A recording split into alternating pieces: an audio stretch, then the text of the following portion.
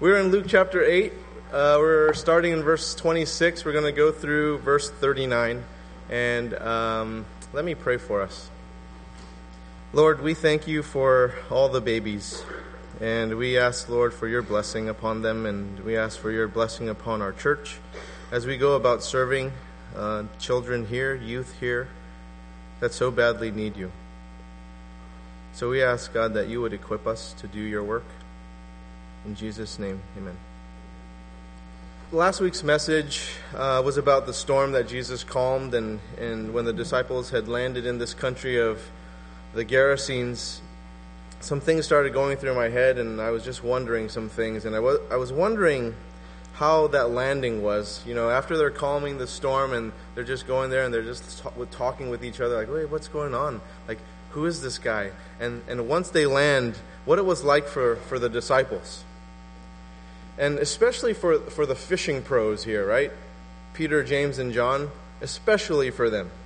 Because you recall back in Luke chapter 5, verse 11, when Peter, James, and John, they brought their boats to the land, if you recall. And it says this, and when they had brought their boats to the land, they left everything and followed him. So I kind of wonder what was going on there in their head, because that first time, they were like, oh yeah, I'm ready, let's go. And this time, I'm wondering if they're just kind of freaked out, like, do we really want to go? Do I really want to get out of the boat now? And the difference being that Jesus wasn't in the boat with them the first time until the storm thing happened. And it's just quite a difference when Jesus is in the boat with you, isn't it? When Jesus is in the boat with you, you think things are going to be kind of more steady or predictable, but it's actually more adventurous. And so being with Jesus is quite different. And it's adventurous, because what happened after chapter 5, verse 11? After they decided to follow Jesus. Now, if people were to ask Peter, James, and John back then, hey, how is it being a disciple of Jesus? Like, what's it like? How do you think they'd answer? Because there's no doubt here that people had that question for them, right? Family members, friends, curious people. Jesus is pretty well known here, and so we've read that all these crowds are following him wherever he was going, so that the disciples must have had all these questions from really curious people. Hey, what's it like following that guy? It must be pretty incredible. And so can you imagine their responses? What they would say? Could they say that things just weren't very interesting? Could they say that? Right? They couldn't say that. And if anything, it's interesting and it's fascinating. Interesting in that there are these guys, the Pharisees, who are so antagonistic with whatever was happening right from the get-go when Peter, James, and John decided to follow Jesus. I mean, it started pretty much right away, right, these Pharisees? You remember the paralyzed guy whose buddies, they bust open the roof to let their friend down to Jesus? And then the story of the ministry of vandalism starts right there in Luke chapter 5, verse 17. And so the scribes and the Pharisees are just not too keen on Jesus forgiving sins. And so Jesus asked them, why do you question in your heart? Which is easier to say, your sins are forgiven you, or to say, rise and walk? Then Jesus said to them, but that you may know that the Son of Man has authority on earth to forgive sins, I say to you, rise, pick up your bed, and go home. That ticked the Pharisees off.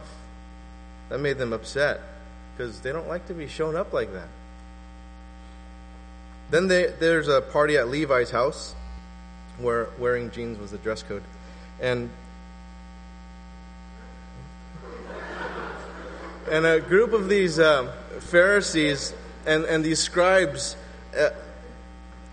they were there, but they didn't want to wear their Levi's, so they were wearing True Religion. And so, because they thought they were all that, And so they didn't come to party, but they came grumbling and condemning Peter, James, and John, and with questions like this. Why do you eat and drink with tax collectors and sinners? So people may have asked, hey, how is the food at that party, by the way? Because I heard that Levi throws like awesome parties, and Peter may have said, hey, that food rocked. I mean, you talk about hummus. That was a mean hummus. So what did Jesus say? Jesus told them, "Those who are well have no need of a physician, but those who are sick. I have not come to call the righteous, but sinners to repentance." And Jesus said that to the Pharisees and the scribes. And so they're thinking, man, Jesus is the man. He can stand up to those guys like that? He can do that? So being with Jesus is just really interesting, but it's also fascinating. Fascinating in that there are these ninja Pharisees that pop out from nowhere. Right? They just appear. And I don't know if you know this, but part of the religious training of these guys was stealth and nunchucks. It's because do you know what nunchucks were used originally for?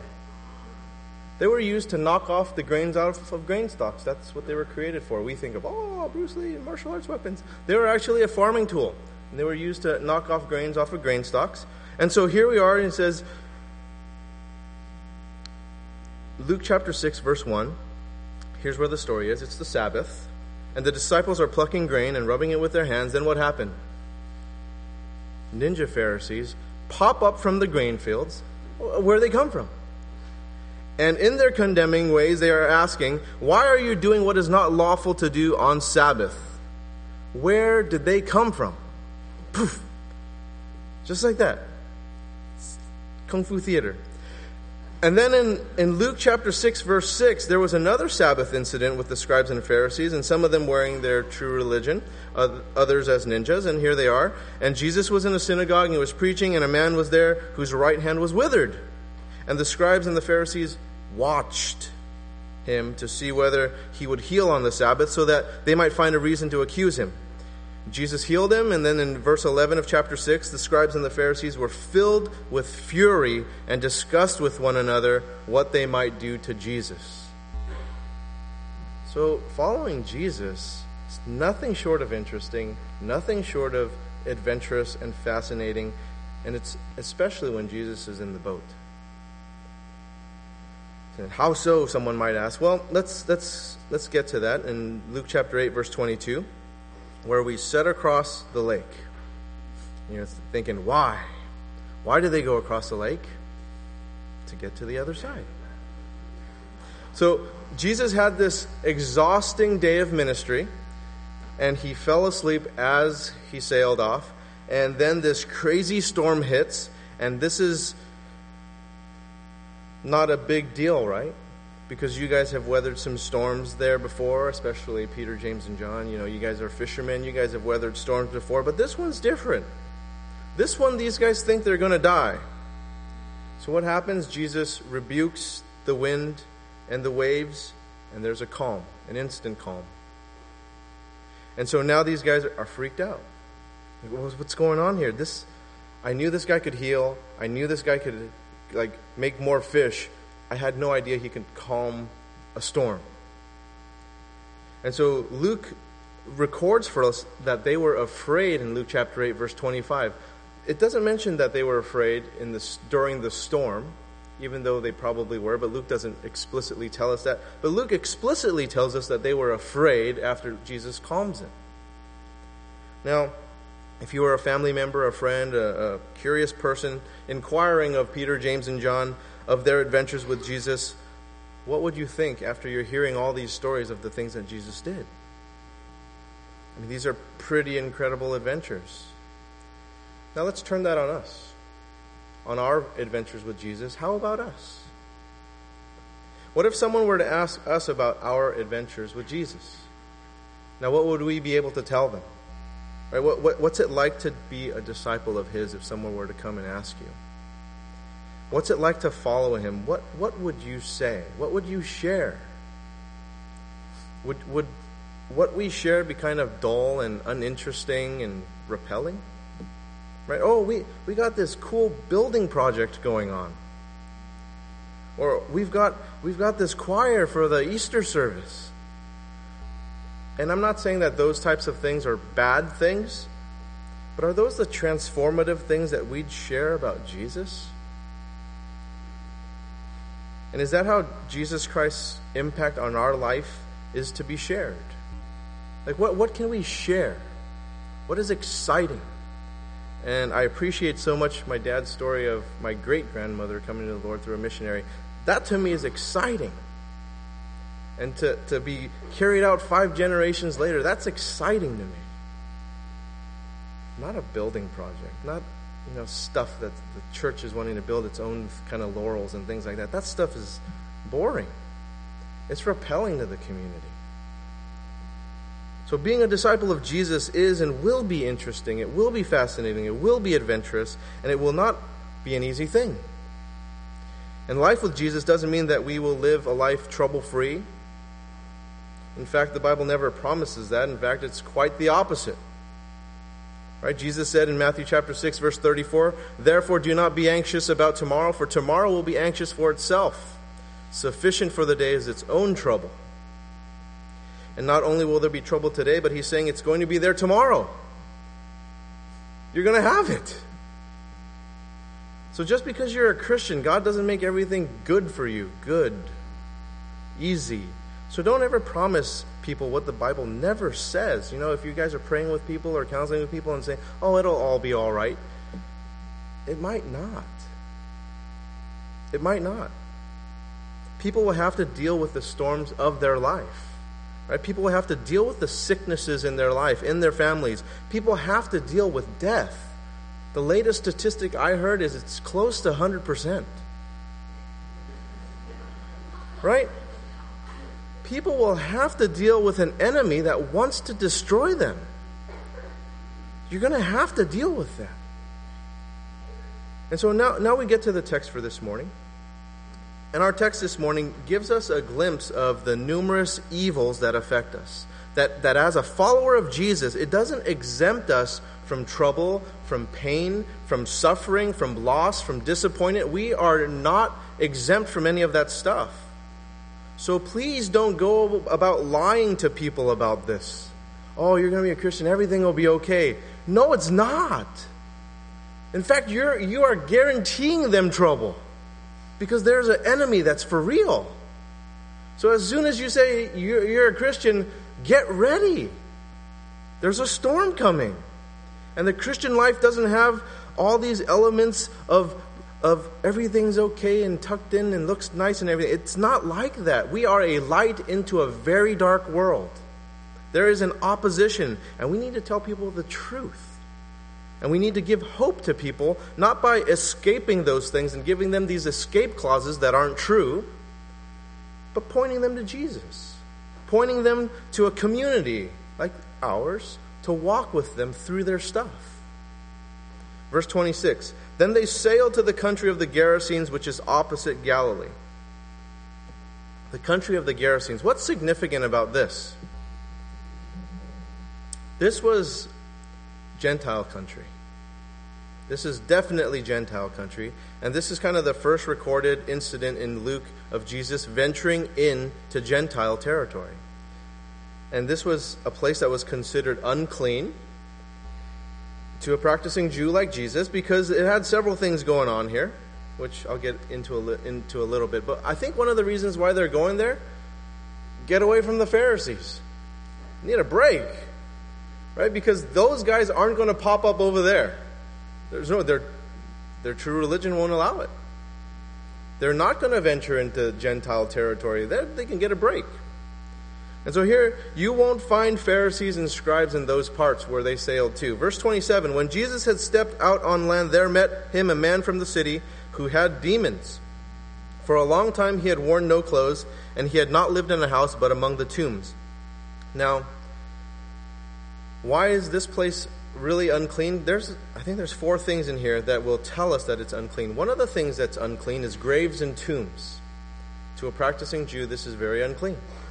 So if you go to Israel now and you look at I think it's the Western Wall, it is filled with tombs that the Muslims put there. It's a Muslim cemetery. Because prophecy says that Jesus is going to re-enter Jerusalem through that gate. So what do? Oh, Jews are afraid of going through tombs. Let's plant a cemetery there. I think they just didn't think that Jesus could be like, I'll walk through. Right? But that's why that's there. And so this also included funeral processions. And do you remember what Jesus did to a funeral procession? Stop. in the name of love. And it was in Nain. It was in Nain. He rose a dead boy, which was taboo to touch this stuff, to go near this stuff, to be right in the center of a funeral procession. That is unclean. That's considered, what else is considered unclean in this story? Demons. Demons are considered unclean. What else is? So we got Gentiles, we got demons, we've got tombs, we got pigs. Pigs are unclean. So all this unclean stuff, this is the epitome of unclean to a Jew. Right? Gentiles, tombs, demons, and pigs, oh my, right? All this stuff.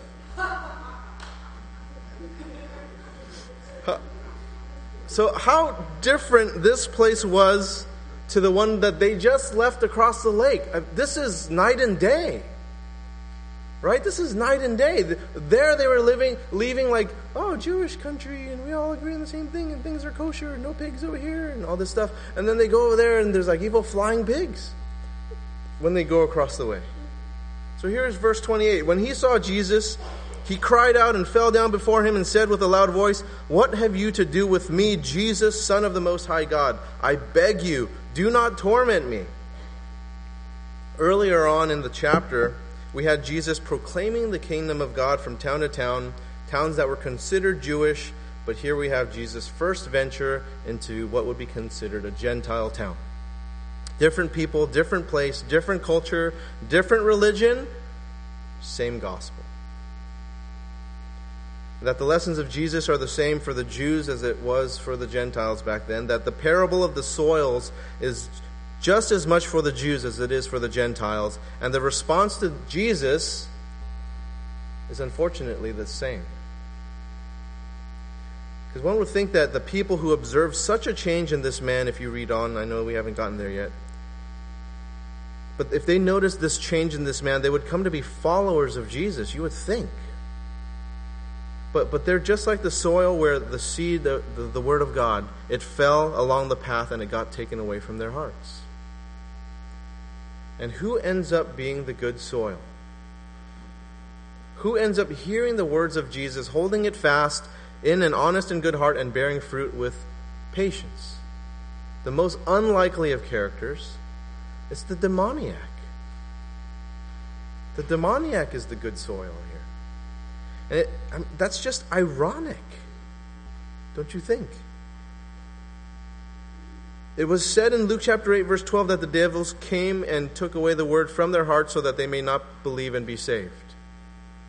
And one would think that the demoniac, who was already possessed by demons, would fall into that category, but it is the townspeople who have fallen into that category. The demoniac really heard the word of God. He was the good soil. So you see how we can't judge people from the outside? How we can't judge like, oh, that person's hopeless. Because the people that you think are full of hope, that, oh, they'll be able to accept the Lord, whatever, they're actually that other soil. And you see people like the demoniac here, who you would think they would never. And here he is.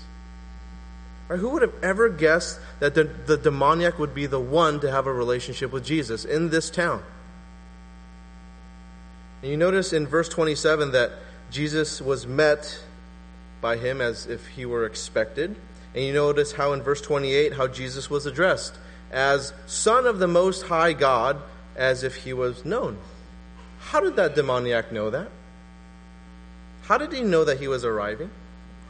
Now look with me to verse 25, where the disciples had this question. They asked amongst themselves, "Who then is this that he commands even winds and water, and they obey him?" The very question the followers of Jesus had, his own disciples had, the demon actually knows this answer. Right? They know who Jesus is. James chapter 2, verse 19, James writes, "You believe that God is one, you do well. Even the demons believe and shudder." So people doubt the reality of Jesus, but you know what? The spiritual world does not. People who are solely reliant on the physical doubt the identity of Jesus Christ, but in the spiritual world, including the demonic world, they actually have a very orthodox view of God. That God is the Father, the Son, and the Holy Spirit. And what people don't fully understand is that the spiritual world fully understands God. You and I might debate about things. People outside there who think that they have these bright minds and they have these brains and all these things and they want to debate all this stuff. We debate about understanding. In the spiritual world, there is no debate. They don't debate whether there is a God or not. They know. They don't debate whether they are good or not. They know. And so what is the first request of the demon? He begs Jesus not to torment him. I beg you, do not torment me. Why did the demon request this? In the sight of God, when he first sees him off the boat, why does he see that? Because he understands who Jesus is. He knows full well who Jesus is. In the face of God, what else can a demon do? What could he do? Think that he could win? In the face of God? Unlike some of us. Oh, Jesus, I just don't agree with you. That would never happen in the spiritual world. This guy is begging. He is pleading for mercy from God. We're the only ones that are kind of cocky like that. Oh, God, no, I don't want to do that, God. No, Jesus, no. And some may think that this demonic activity, that's something of the past. That doesn't happen anymore. I beg to differ. This is oh so present. Everything God has done, the devil has this counterfeit. Ever since the beginning of time. Right? Here's a fruit. Don't eat it. Oh, you can eat it. Ever since the beginning of time. Just like, there's always something there, counterfeiting, something going along the way. Always something right there. And just as God made himself incarnational in Jesus, directly and in us through his Holy Spirit, Satan looks to do the same thing. He looks to do the same. He looks to occupy the minds and the thoughts and the bodies of people who open themselves up to his work. How is this done? Well, when you play with different things, you're inviting demonic things into your life. So whether they be in the form of games, in the form of horoscopes, in the form of fortune tellers, palm readers, tarot cards, all that sort of stuff. All that fortune telling stuff, you are inviting demonic powers to invade your space. That spiritual realm is a real realm. You and I might debate, oh, that's fake, oh, that's real, that's fake, that's real. The spiritual realm, there's no debate. It's real. And the end of that realm is to destroy you. That is the end goal of a spiritual realm, whether good or bad. The bad is there to destroy you. The good is there to save you. That is their end goal. So why does the demon beg Jesus, I beg you, do not torment me? Because that is exactly what they do to people. They torment people. That is exactly what they do. And they themselves don't want that justice for themselves. So he is begging Jesus, Jesus, don't torment me. I know I'm guilty of tormenting people. I know as a bad spiritual being, I am guilty of tormenting people. But please don't do that to me. And the second request from the demons is in verse 31, and we'll get to that a little later. Let's go on to verse 29. For he had commanded the unclean spirit to come out of the man. For many a time it had seized him. He was kept under guard and bound with chains and shackles, but he would break the bonds and be driven by the demon into the desert. Growing up, I used to walk back home from school, and there was this house that all of us kids would walk by, and it looked a lot like the house from Psycho. Have you seen that house? It looked a lot like that house. And the freaky part of that movie is the old lady looking at the screen like that. If you haven't seen it, you have to rent it. It's cool. You'll think it's stupid because of all the technology we have in these days, but use your imagination and it'll be cool. And so we, as kids, we would walk home after we passed by the ice cream truck and bought Now and Laters and Pico, the Mexican candy, and Garbage Pail Kids, things like that. I'm dating myself. All this stuff we're getting. And then we walked by this house, and as all school children do, you make up stories. Oh, that house.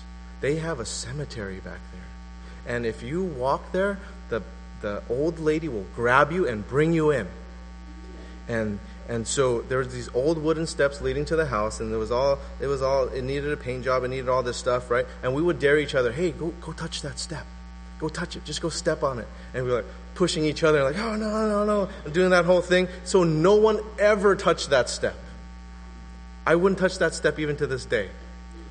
So one day we walked by, and then the curtain kind of like moved.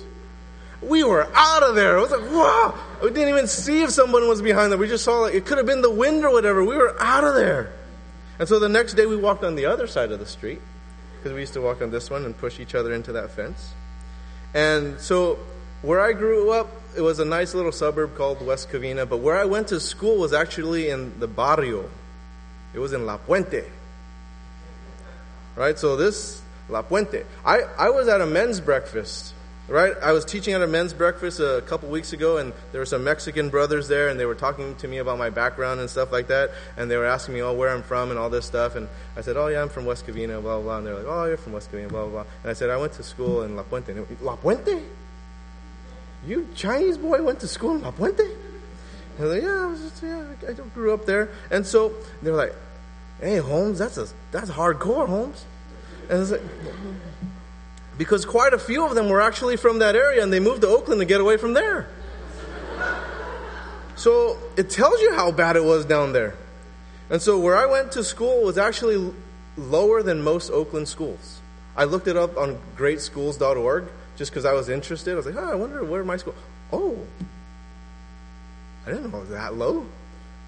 But our school was lower than most, even in Oakland. And so, I lived in this nice suburb, but where I went to school, the kids I went to school with in that neighborhood, it was pretty rough. And I've heard from people who've kind of questioned me about urban ministry. Because hey, how can a guy like you, grew up in a nice suburb, do urban ministry here? You have no idea what goes on. And the funny thing is that when people ask me these type of things, I ask where they're from, and they usually grew up in a much nicer place than I did. Like, please. Right? So, it's funny. And anyway, I grew up going to schools in the barrio for 8 years. And before my parents moved us out. And so I grew up seeing the poverties of life. I grew up seeing the abuses of life in this area. Oh, my parents are in here, so I kind of hesitate to say these things. That's the first place I was confronted with sex, with drugs, with gangs. All that stuff was in this area. My first fights were in this area. My first fight was in first grade, I think. I'm telling my parents all these things like right now. But I was a tubby kid. I got teased a lot. I was a fat kid. And my name does not help. So I got a lot of fights. But you know what I was afraid of? I was afraid of my mother more than I was of fighting. So I never told her, everything's great. Right? I don't want to deal with her. She's tough. So, I grew up in this kind of a place. I grew up in this kind of a setting. So, and the other thing is, growing up, my mom's side of the family is actually from Mexico. And so I saw a lot of destitution in the people there in parts of Mexico that make Oakland look not so bad. Because we'd go down there pretty often. Growing up as kids, in the summertime, it felt like every week. I don't know if it was really that frequent, but it felt like that. And then during the school year, we didn't go that much. We went maybe holidays and once every several months or something like this. But things in Mexico are pretty bad. Otherwise, why do you think East Oakland is so populated with Mexicans? Because it's better even here than it is there. And so when we look at East Oakland, we're like, it's rough, it's rough. Try going to where they're from. And I bring this stuff up because how many people do we just walk by? How many people do we just forget about? How many neighborhoods do we just kind of go by? And how many people groups do we just kind of go by, walk by, drive by, instead of engaging with them? Getting to know their stories. Because not all of them are as privileged. Yet we drive by and we walk by as they are just kind of like entertainment for us, or just kind of some spectacle for us. Like, oh, that's interesting. That's really bad. Let's go back home. Oh, that graffiti there, that must be really bad. I'm glad that's not in my neighborhood. Oh, look at all that trash. These people are so dirty. Let's go back to my neighborhood. And we just treat it as a spectacle instead of engaging where people are at. And how many people just want to keep certain neighborhoods and certain population groups under guard and bound with chains and shackles, just like this demoniac? Keep them there. Keep them on that side of the freeway. And then when they can't be kept under control, let them out into the desert. Let them out into the urban centers. Let them out into deeper East Oakland. Let them out into deeper West Oakland. But don't bring them over there. Put them out that way. So you take a look at our homeless population, for example, and how our society has treated them. And I have to confess that the Bay Area is better than most. But there were places for those who weren't of sound mind before.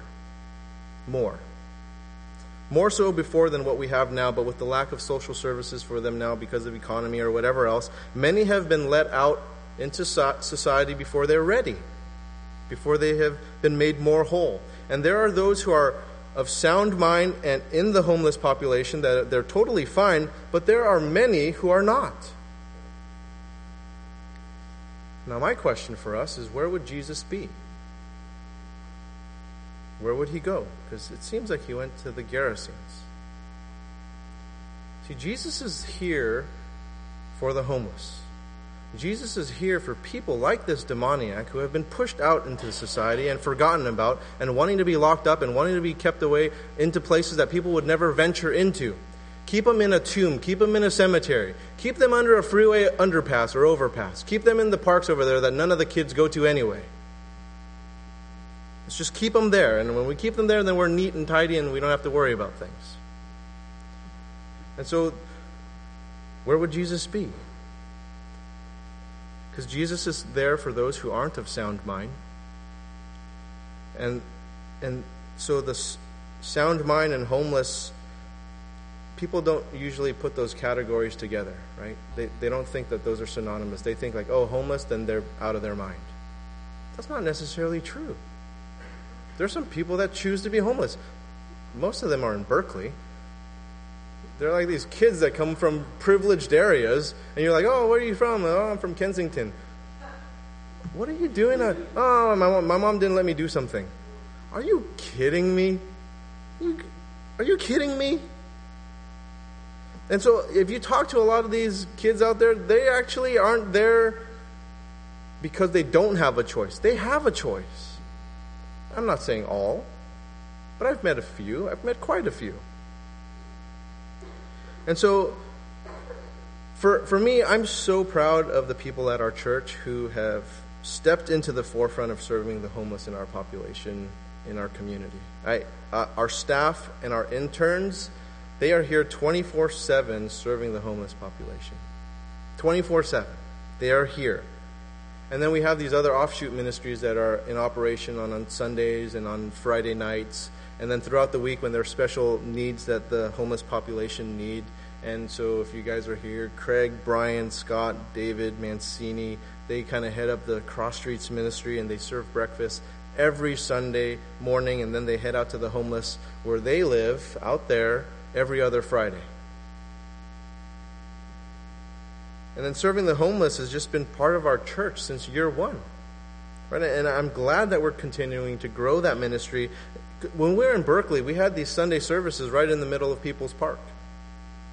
Right after our Sunday morning service, we had a Sunday service in People's Park. And then when we moved here, we had other opportunities open up for us. And we're just learning more and more about how to serve people year after year. And, you know, ministry can be neatly packaged in that it's only Sunday. You only come Sunday and this is what you see. Oh, we got a service, we got the children's ministry, we got a homeless breakfast, and we got all this stuff on Sunday. Sunday looks so nice. What about the rest of the week? And this is something that I just find really great about our staff and our interns and the people that are here really often during the week. that they are here serving the homeless more than just Sunday, more than just Friday night. They just live it. They cross paths with them every time they cross the street. And they're serving them, and it's awesome. And in our text this morning, we find a man who has lost dignity as a human being. Here we find someone who has no standing in society. This guy has nothing. And it's as if he didn't even exist, viewed as an animal in the wild without hope to ever returning back to humanity. Verse 30, Jesus then asked him, "What is your name?" And he said, "Legion," for many demons had entered him. You go forward to Luke chapter 9, verse 40. It says this, "And I begged your disciples to cast it out, but they could not." This was one demon that the disciples that could not. And this was all the disciples for this one demon. Here we have Jesus, one Jesus, against a legion. And they're begging for mercy. I mean, Jesus is a bad dude. And please don't go out there being afraid of the demonic world, like, I gotta worry, I gotta keep them out and stuff like that. I mean, don't mess with that stuff. Don't open yourself up to that stuff. Don't go looking for it, but look for Jesus, and you'll be good. 1 John 4, chapter 4, verse 4, "He who is in you is greater than he who is in the world." Just keep your eyes on Jesus. You don't have to worry about defending against that stuff. Just go towards Jesus and you're good. Go the other way, scary. Verse 31, "And they begged him not to command them to depart into the abyss." This is the second request from the demon. First, right, the demons begged Jesus not to torment him. Secondly, not to command them to depart into the abyss. Now, to get a better idea of the abyss, we have to take a look at the Old Testament. But essentially, it is where the dead are. Spiritually dead. Where there is no longer any freedom to do anything, where they are forever damned in that place. Now, the demon knew he was before God. He was before Jesus. He was begging for mercy. And something they themselves don't have for people. They don't have that mercy for people. And the very thing that they can't give, they are asking for from Jesus. But they acknowledged that Jesus was capable of damning them there and right then. This is God. And what were these demons asking for exactly? What were they asking for?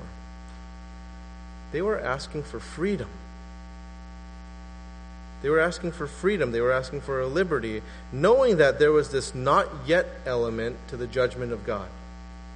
That the ultimate judgment that God has not happened yet. It's coming, but not yet.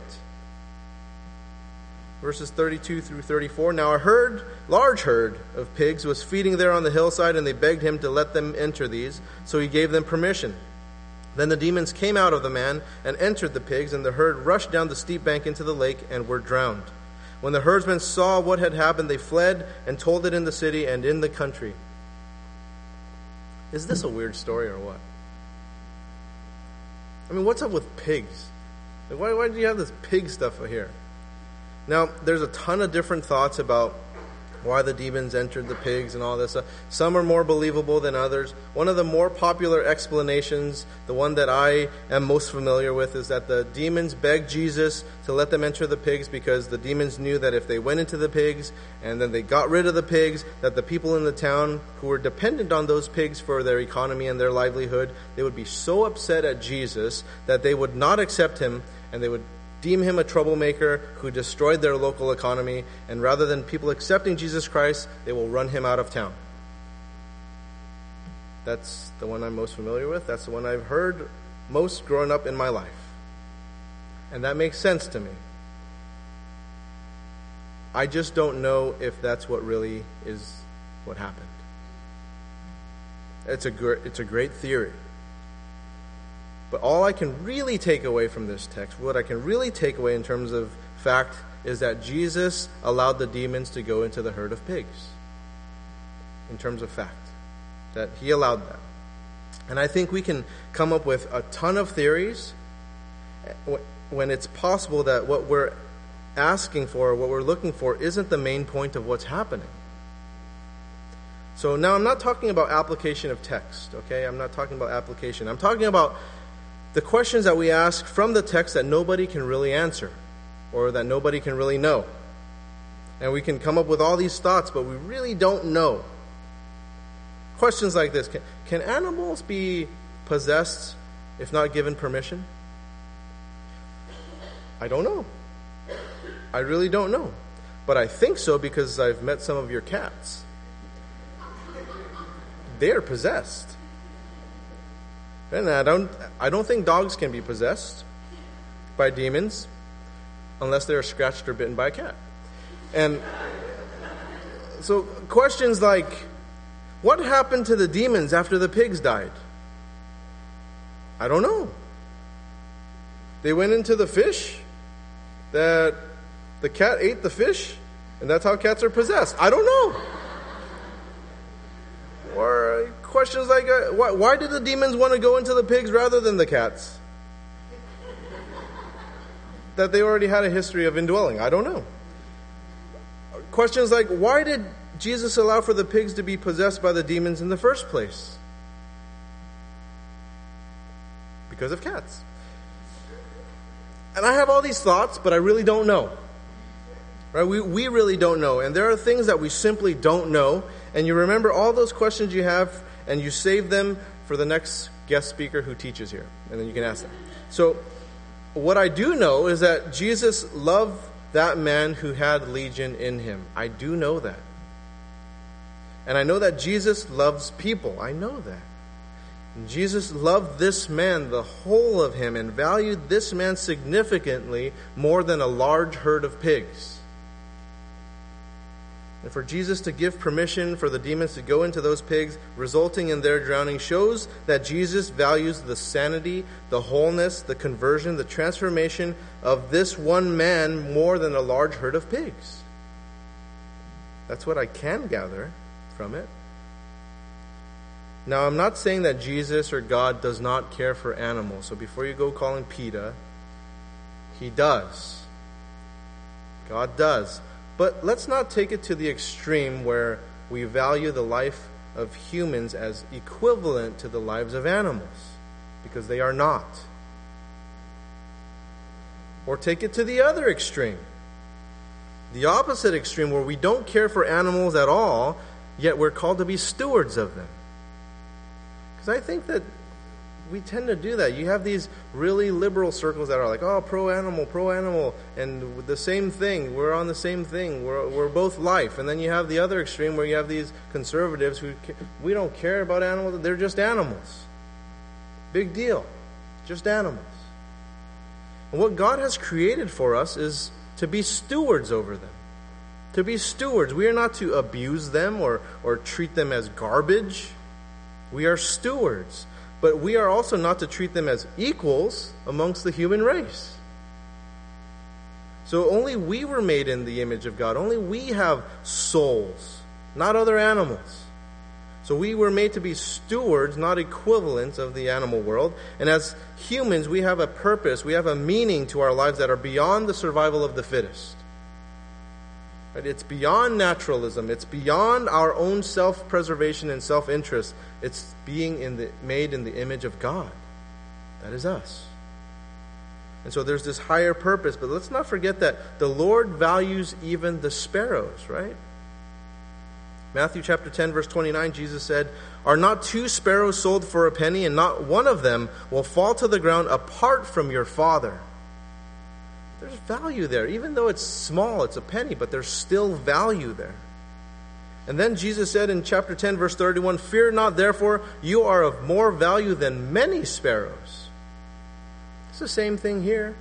This guy and this large herd of pigs, he is of much more value than that large herd of pigs. It's not saying that those pigs are valueless. It's just that they're not as valuable. And so animals are valued by God, but we are of more value. And God sent His only Son, Jesus Christ, to die for us. Not to redeem animals, but us. And although I do believe that all dogs go to heaven, we still have to keep this in mind. Right? Jesus valued the soul of one man much more than a large herd of pigs. And you would think that the people of the town, they would want Jesus to stick around and teach them a thing or two about having a transformed life, because they just saw this demoniac being transformed, and you would think that that's what they would want. But that's not what happened. Verses 35 and 36. Then people went out to see what had happened, and they came to Jesus and found the man from whom the demons had gone sitting at the feet of Jesus, clothed and in his right mind, and they were afraid. And those who had seen it told them how the demon-possessed man had been healed. Now, this is what Jesus was talking about when he was teaching in the synagogue in Nazareth in Luke chapter 4, verse 18. He said, "The Spirit of the Lord is upon me, because he has anointed me to proclaim good news to the poor. He has sent me to proclaim liberty to the captives and recovering of sight to the blind, to set at liberty those who are oppressed." That's what Jesus was doing here. This is Jesus quoting from the book of Isaiah. Verse 37, "Then all the people of the surrounding country of the Gerasenes asked him to depart from them, for they were seized with great fear. So he got into the boat and returned." What happened here? There's something really fascinating happening here. Because Jesus does this wonderful thing. He sets this man free from his oppression. What do the Gerasene people do? They ask him to leave. What does Jesus do? He agreed. He got into the boat and he left. Now, what happened when the demons asked Jesus to let them go into the pigs? Jesus agreed. They went into the pigs and off the cliff they went. Now, what happened when the man who once had demons in him asked Jesus if he could follow him? Let's read that, verses 38 and 39. "The man from whom the demons had gone begged that he might be with him, but Jesus sent him away, saying, 'Return to your home and declare how much God has done for you.' And he went away proclaiming throughout the whole city how much Jesus had done for him." Isn't that fascinating? Jesus agreed to the request of demons. Jesus agreed to the request of Gentiles who don't believe in him and the Gerasenes. Jesus doesn't agree to the request of the one he just healed and accepts him and wants him.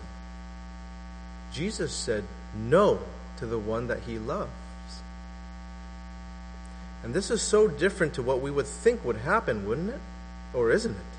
I would think that he'd agree to the one that he saved.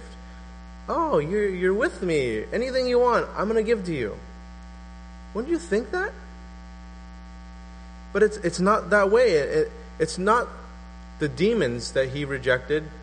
It's not the Gerasenes that he rejected their request. He agreed to their request. "Leave, okay. Go into pigs, okay. Jesus, I want to come with you." No. So initially, this doesn't make a whole lot of sense to me. I thought, if I accept you, wouldn't you say yes to me? If I agreed to be with you and do things, wouldn't you? I mean, this guy was just set free by Jesus. And of course he wants to follow Jesus. Why won't Jesus agree to this? Isn't this bizarre? What does he say? Return home. Return home? Yeah, go. Can't be with me, go. So something interesting about this. You remember in chapter 8, verse 21, when Jesus said, "My mother and my brothers are those who hear the word of God and do it." Did he hear the word of God and do it? He did. That's a real brother. That demoniac is a real brother. Those other ones, they couldn't even hear. They just sort of like, go away, or let us go do this or that. They couldn't even hear. And Jesus sends this guy back to his home. And so when people think like, oh, Jesus doesn't care about family, he's saying like, oh, be against brother and mother, and he only cares about the church family, he doesn't care about familial ties and stuff like this. Really? Where is the first place he sends this guy? Home. Go home. Go tell, I don't know if he was married or not, or if he had children, but let's say if he did, go tell your bride there that you're okay. Go show your kids over there that you're okay. Go show your mom and dad that you're okay now. You know, you can do that. He could have just gone with Jesus on the boat and went, and no one would ever know. Well, I guess they would hear like, oh, he got well and he left. Why didn't he come back? Who knows? But here we have all these issues of these questions we don't know. Like, these are it.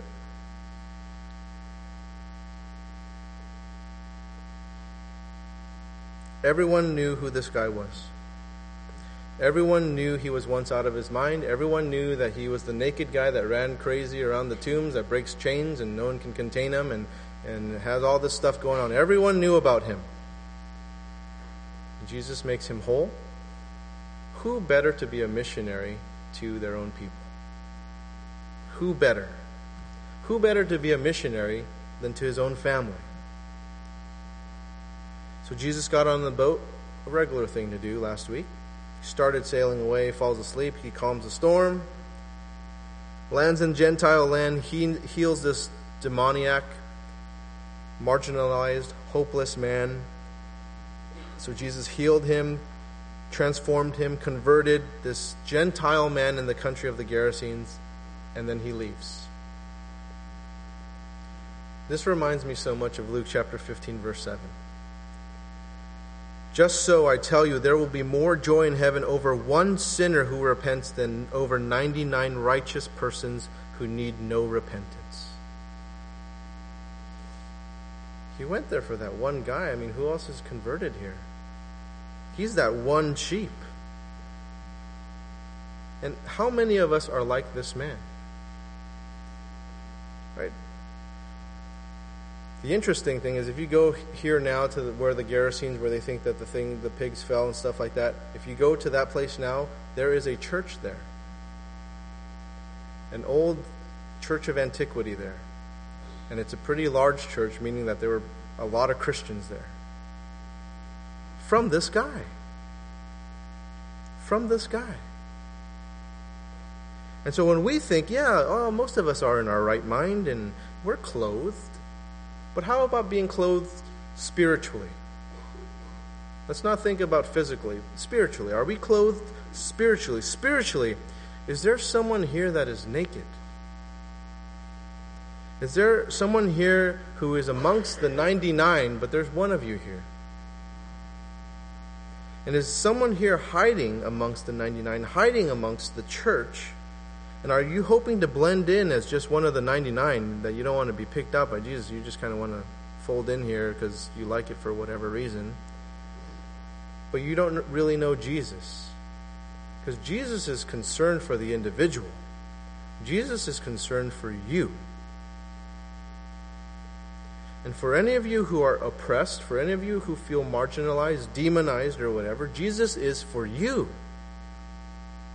He will travel across the lake, go through a storm, go through disciples that question him, go through a whole town that rejects him, go through demons who are going to oppose him, many of them, just for you. Just you. He's concerned for you, and he's looking for you. And Jesus is looking to transform you, to deliver you, to rescue you. It has nothing to do with religion. This is about Jesus wanting a relationship with you, desiring to get to you no matter what, to get to you. Let's pray.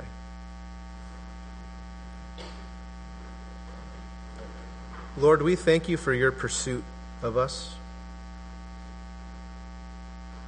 Lord, we thank you that you love us so much, that it doesn't matter how beat up we are, how torn we are, how oppressed we are, that you are for us. I pray, Lord, for blessing upon people here, that if there is a one amongst the 99 here, Lord, that they would soften themselves up enough, Lord, to accept you as their Lord and Savior. In Jesus' name, amen.